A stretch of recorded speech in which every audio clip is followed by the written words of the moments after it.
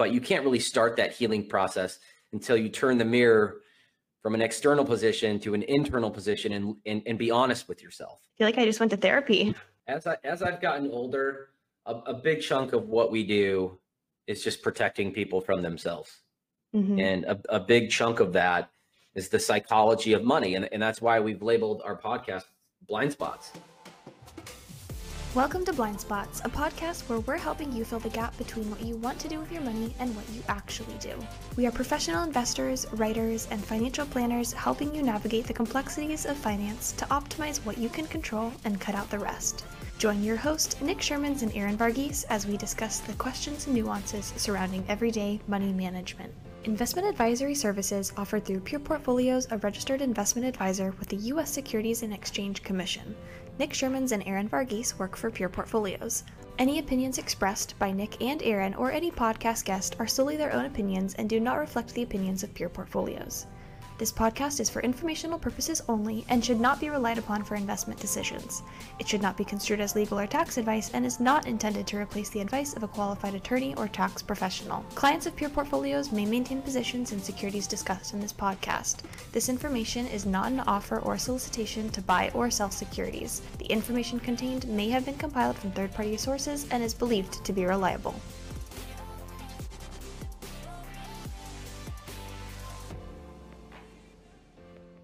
Hello, everyone, and welcome back to another episode of Blind Spots. There have been a lot of conversations recently regarding market volatility. Clients are spooked, and prospective clients typically feel paralyzed during times like these, so everyone wants to know what happens next. And last week, Nick uploaded a video about managing market volatility, about what to do when things get squirrely, and how recent market events such as changes in Fed policy typically come along as a bumpy ride. But most importantly, one of the topics that he covered was how the serenity of 2021 has distorted investors' capacity for volatility. So today we're doing a deep dive on how bull markets affect our perception of normal market behavior. That's right. So we're going to talk about what the last really 12 years of minor disruptions.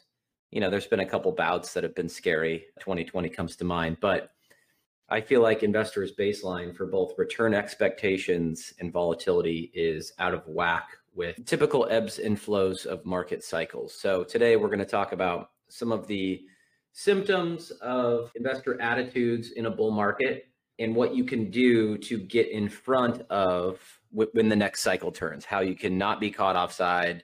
You can build a portfolio that reflects the way that you feel about risk, and you can avoid some of these suboptimal decisions, which we'll provide some examples of towards the end of the podcast. So when we were prepping for this podcast episode, Nick, you had an interesting parallel or metaphor from a Ronald Reagan campaign. So tell us a little bit about that. So this is before your time, Aaron. I don't mean to age you or myself, but back when Reagan was president, he launched this campaign, this advertising campaign for the war on drugs. And most listeners over 35, let's call it, are going to know exactly what I'm talking about. So they showed an egg being cracked in a pan and they were like, this is your brain. And then they throw the egg in the pan. It's on high heat and this is your brain on drugs. And the egg is sizzling and then it pans out, say no to drugs or whatever the slogan was. But, you know, it basically shows the effects of drugs on the brain using an egg as an analogy. And I think that was a powerful graphic and it got the point across. I'm not saying that campaign was successful or not, but it was a very clear visual way to try to capture the way the brain reacts to drugs. And I feel like in this environment, there's an investor mindset in a normal market environment, which features down markets and up markets and all sorts of stages in a cycle. And then there's the backdrop of 12 years of up markets where investors are almost conditioned to expect year over year of positive returns. And it does start to alter your mindset. So we're going to highlight a few of those things. So how do you feel like the last 12 years specifically have affected how investors feel about the markets?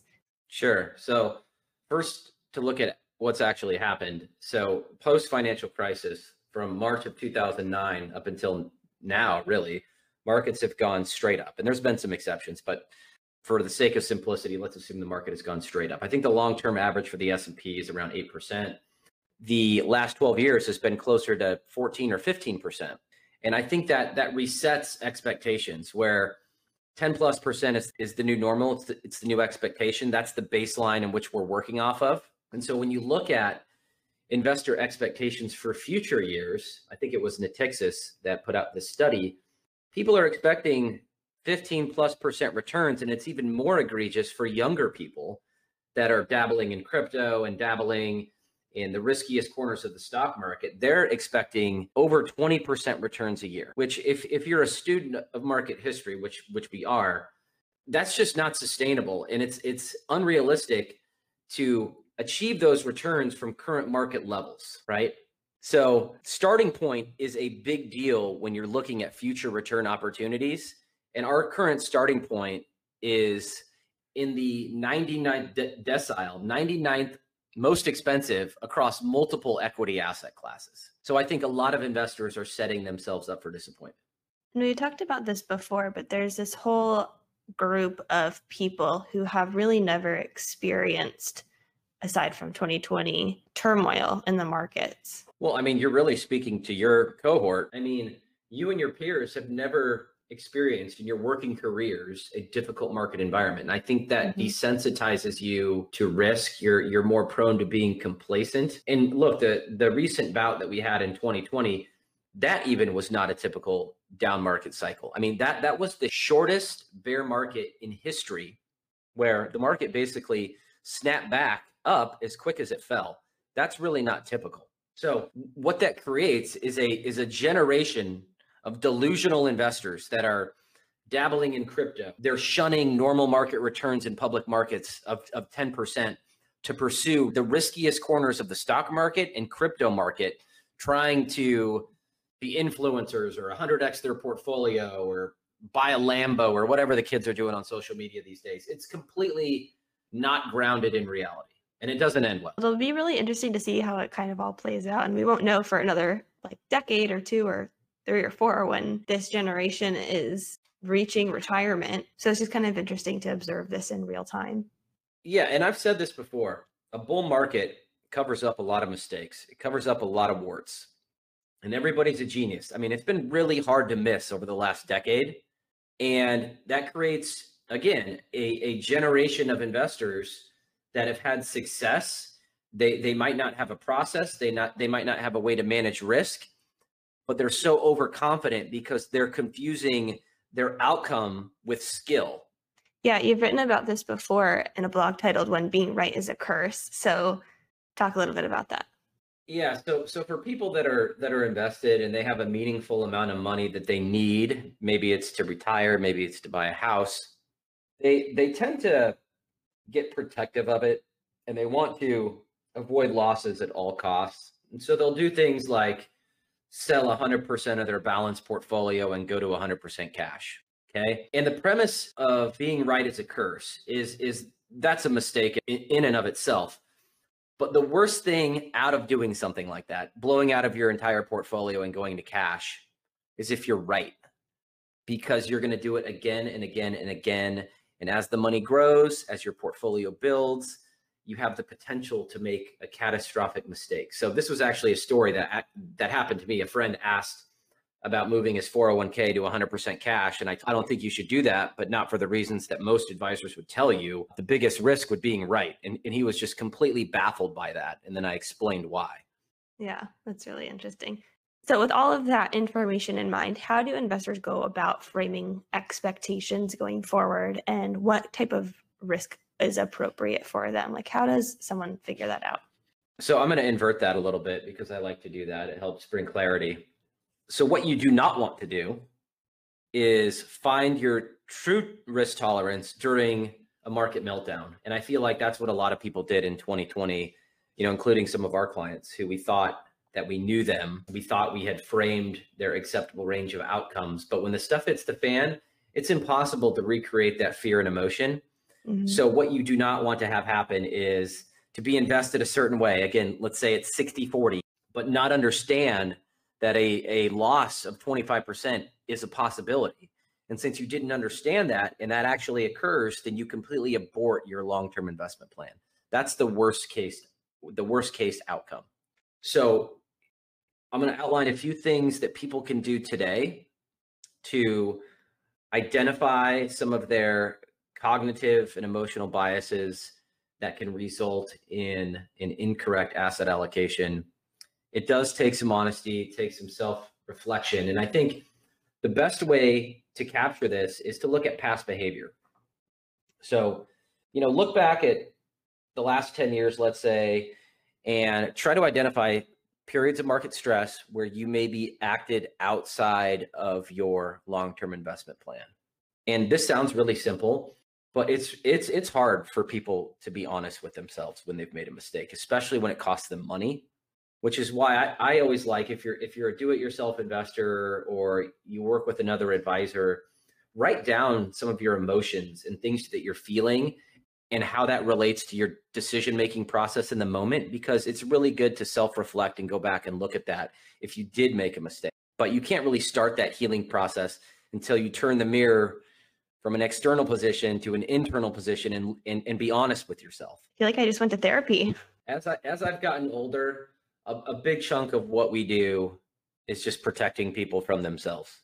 Mm-hmm. And a big chunk of that is the psychology of money. And that's why we've labeled our podcast Blind Spots.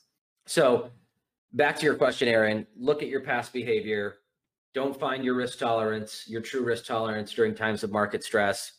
From a tangible standpoint, and I've said this before, but I think risk tolerance questionnaires, the way they're built today, are antiquated. One, again, it's really hard to recreate the fear and emotion that comes with the market sell-off. So a lot of these stupid questions taken out of context, really, like, hey, if the market fell by 15%, would you A, sell, B, buy, C, do nothing? It's like people are just mentally checked out and they're just going to probably pick buy more, even though that's probably not what they would do. So we like to use a tool that shows people range of outcomes. Okay. If you have $1 million invested today, over the next 6 months, it's possible for you to lose 100,000. Are you okay with that? No? Okay. Well, we need to tighten up the risk in that portfolio. Okay. So by focusing on range of outcomes, you can bring a tangible meaning to risk, because we all know what risk is, but in the context of an investment portfolio, sometimes that can get lost. So we always deal with risk in percentage range of outcomes and dollar range of outcomes. A loss of 100,000, a gain of 150,000. Okay, that's easy to understand. Okay, so once you've done that, we can build a portfolio that fits into that range of outcomes. Okay, so under a normal market environment, a regular sell, the portfolio that we build today is going to fit within your acceptable range of investment outcomes. That sounds really simple, but you would be surprised how many people are either taking way more risk than they set out to or not enough. The second thing that you can do is, if you do not work with an advisor, or if you work with an advisor that doesn't know what they're doing on the investment side, which is more common than you'd think, create a process and make sure you understand their process if you're working with an advisor on rebalancing, on buy-sell decisions, on how they're making decisions on which asset classes to overweight and underweight, and what their plan is for managing risk going forward. Okay. And a really good question to ask is, so if you're working with an advisor or you're interviewing an advisor, ask how they handled the spring of 2020. What was their framework for paring back risk? How did they prepare their clients for an event like that? Yeah, and that's just so good. Shut up and listen after that. You may not have anything to listen to. And if they don't have an answer or they're stumbling about, find another advisor.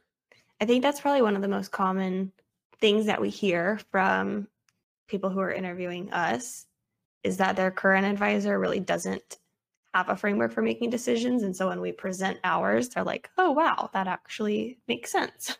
Well, and how so many advisors make these decisions is based on their own personal views. Gut instinct. Personally, I wouldn't want my advisor making gut instinct calls in this environment, because nothing has really made sense. Humans think in a linear fashion, cause and effect, and it just hasn't been a good way to make investment decisions. And then the other thing is we all, and I've said this before, we all have personal biases and experiences that shape the way that we view money. We're currently living in the most polarizing political climate ever. Would you really want your advisor getting more conservative or more aggressive based on who's sitting in the White House and if that jives with their own personal beliefs. I mean, you would be shocked at how many advisors do that. The last thing, and probably the most important thing that I'll say, and this applies to everybody, and I'm talking to myself included, we talk a lot about symptoms and investment mistakes people make. They're all rooted at the head of the snake. And the head of the snake is getting comfortable with negative investment outcomes. Almost every poor behavior that we talk about comes from people trying to avoid negative investment outcomes.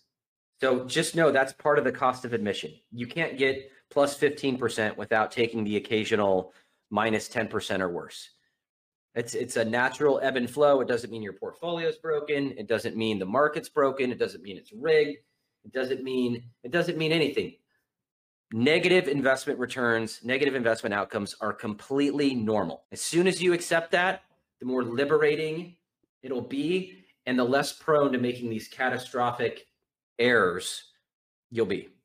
So when someone is in the position where, let's say, market's having a little bit of a downturn, they're starting to feel uncomfortable, what kind of advice do you give to that person? Well, if they're getting uncomfortable based on what's happening now, I'd say to get a grip on reality, because this is nothing. And then I would go back to the things that we can control. Build a portfolio that reflects the way that you feel about risk. You can't embrace risk during good times and shun it during bad times. Let's get comfortable with the potential negative outcome. I mean, are we trying to lose money in the stock market? No, but know that it's a potential outcome. So it just comes from an education process. You know, some people have cognitive biases, which we can educate them out of. Other people have emotional biases, which are much more tough to manage. For those folks, you talk in big picture. You know, you tend to zoom out and look at the bigger picture items like planning and optimizing taxes and building a portfolio that they understand and they're comfortable with. But part of our job is to get to know our clients so we can communicate with them in a way that they understand, which in turn allows them or increases the likelihood that they'll stick to their long-term plan. Yeah. So you said that negative outcomes are just kind of the cost of admission, the cost of investing. So what mistakes do you see investors making when trying to avoid losses? Well, probably the most egregious is the market timer, who is 100% equities, let's say, and they've enjoyed outsized gains on their equity portfolio. The first sign of trouble or something they've read or a tweet sets them off and they think a crash is coming. So they sell everything and they go to 100% cash. And I've seen this time and again. And one thing remains consistent. The decision to sell is easy. That's the easiest thing. The decision to get reinvested is what people butcher time and again. And there's a saying that the correction that most people prepare for is worse than the actual correction, which basically means if you're selling and go to 100% cash and the market goes up by 30% and then has a 10% pullback and you get reinvested, then you just cost yourself hundreds of thousands of dollars on $1 million portfolio. Like that's not sage advice. That's not a good investment process. You're destroying value. Yeah. The other thing that I see quite often is people embracing risk when times are good. So, you know, they might say they're an 80-20 investor, 80% stock and 20% bonds. But then when the market turns, like they want to get really conservative. Well, you're not invested correctly. You're not an 80-20 investor. You're probably much more fitted for a more conservative portfolio. Yeah, I think you said in one of your blogs something along the lines of the worst advice you can get is stay the course if you're not on the right path. Right. Well, that's the default advice for 99% of advisors is to stay the course. And that's hardly the worst advice, but it's bad to stay the course if you're invested incorrectly, if you're paying too much in fees, if your portfolio is not tax efficient. So it's a blessing and a curse. And at the end of the day, I think it's lazy advice if that's all you have to offer your clients. Very true. I think that is a good segue into our bad actor of the week. So our bad actor of the week this week is the former rep who pled guilty to running a $50 million bogus CD scheme. So this former registered rep is facing up to 25 years in prison for his role in a $50 million scheme involving bogus websites and certificate of deposits. From 2012 to 2020, he ran an internet-based scheme that included setting up websites designed to resemble websites operated by real and reputable financial institutions. These websites advertised various types of investments, mostly CDs, that offered higher than average return rates. There's your red flag right there. That's yeah. So pause there. So before you finished, I already knew it was a CD offering above average rates. And this is becoming more of a thing as rates have been low for really the last decade. People are just so thirsty for yield that they'll believe anything. And 99% of these fraudsters lead with above average or higher than average rate. So if it's detached from reality, if it's detached from what everyone else is offering, then it's probably way too good to be true. And I see annuity salesmen doing this a lot, where they'll be pitching a whole life insurance policy or an annuity with the promise of above average rates of return. And when you actually think about how insurance companies, who are the biggest sellers of annuity and insurance, obviously, they have mandates. These insurance companies have mandates on how they can invest the money. And they're investing in the same public market, same public stock market, same public bond market as everyone else can, yet they're offering these outsized rates of return. It's like, it just doesn't add up. You can't pay out 5% in a 0% world. So I think people need to be rooted in common sense, rooted in reality. If it sounds too good to be true, it is. That's exactly what I was going to say. But they ended up setting up over 150 websites that have now been identified, and at least 70 victims have fallen trap for these false investment opportunities. So the SEC states that the scheme targeted primarily older adults and resulted in at least $40 million in losses, which is a lot of money. Sad. Well, I hope he or she gets the max of 25 years and never works in finance again. So it's just a lesson. Pay attention to what you're doing. Trust your gut instinct. If it feels too good to be true, it probably is. Make sure that you're able to verify what you are exactly investing in, where you're sending your money, the people who you're talking to. All of our licenses and things are public information, so you can look up anyone really who works in the financial industry. So yeah. Okay. Thanks for listening to Blind Spots this week. We'll see you next time.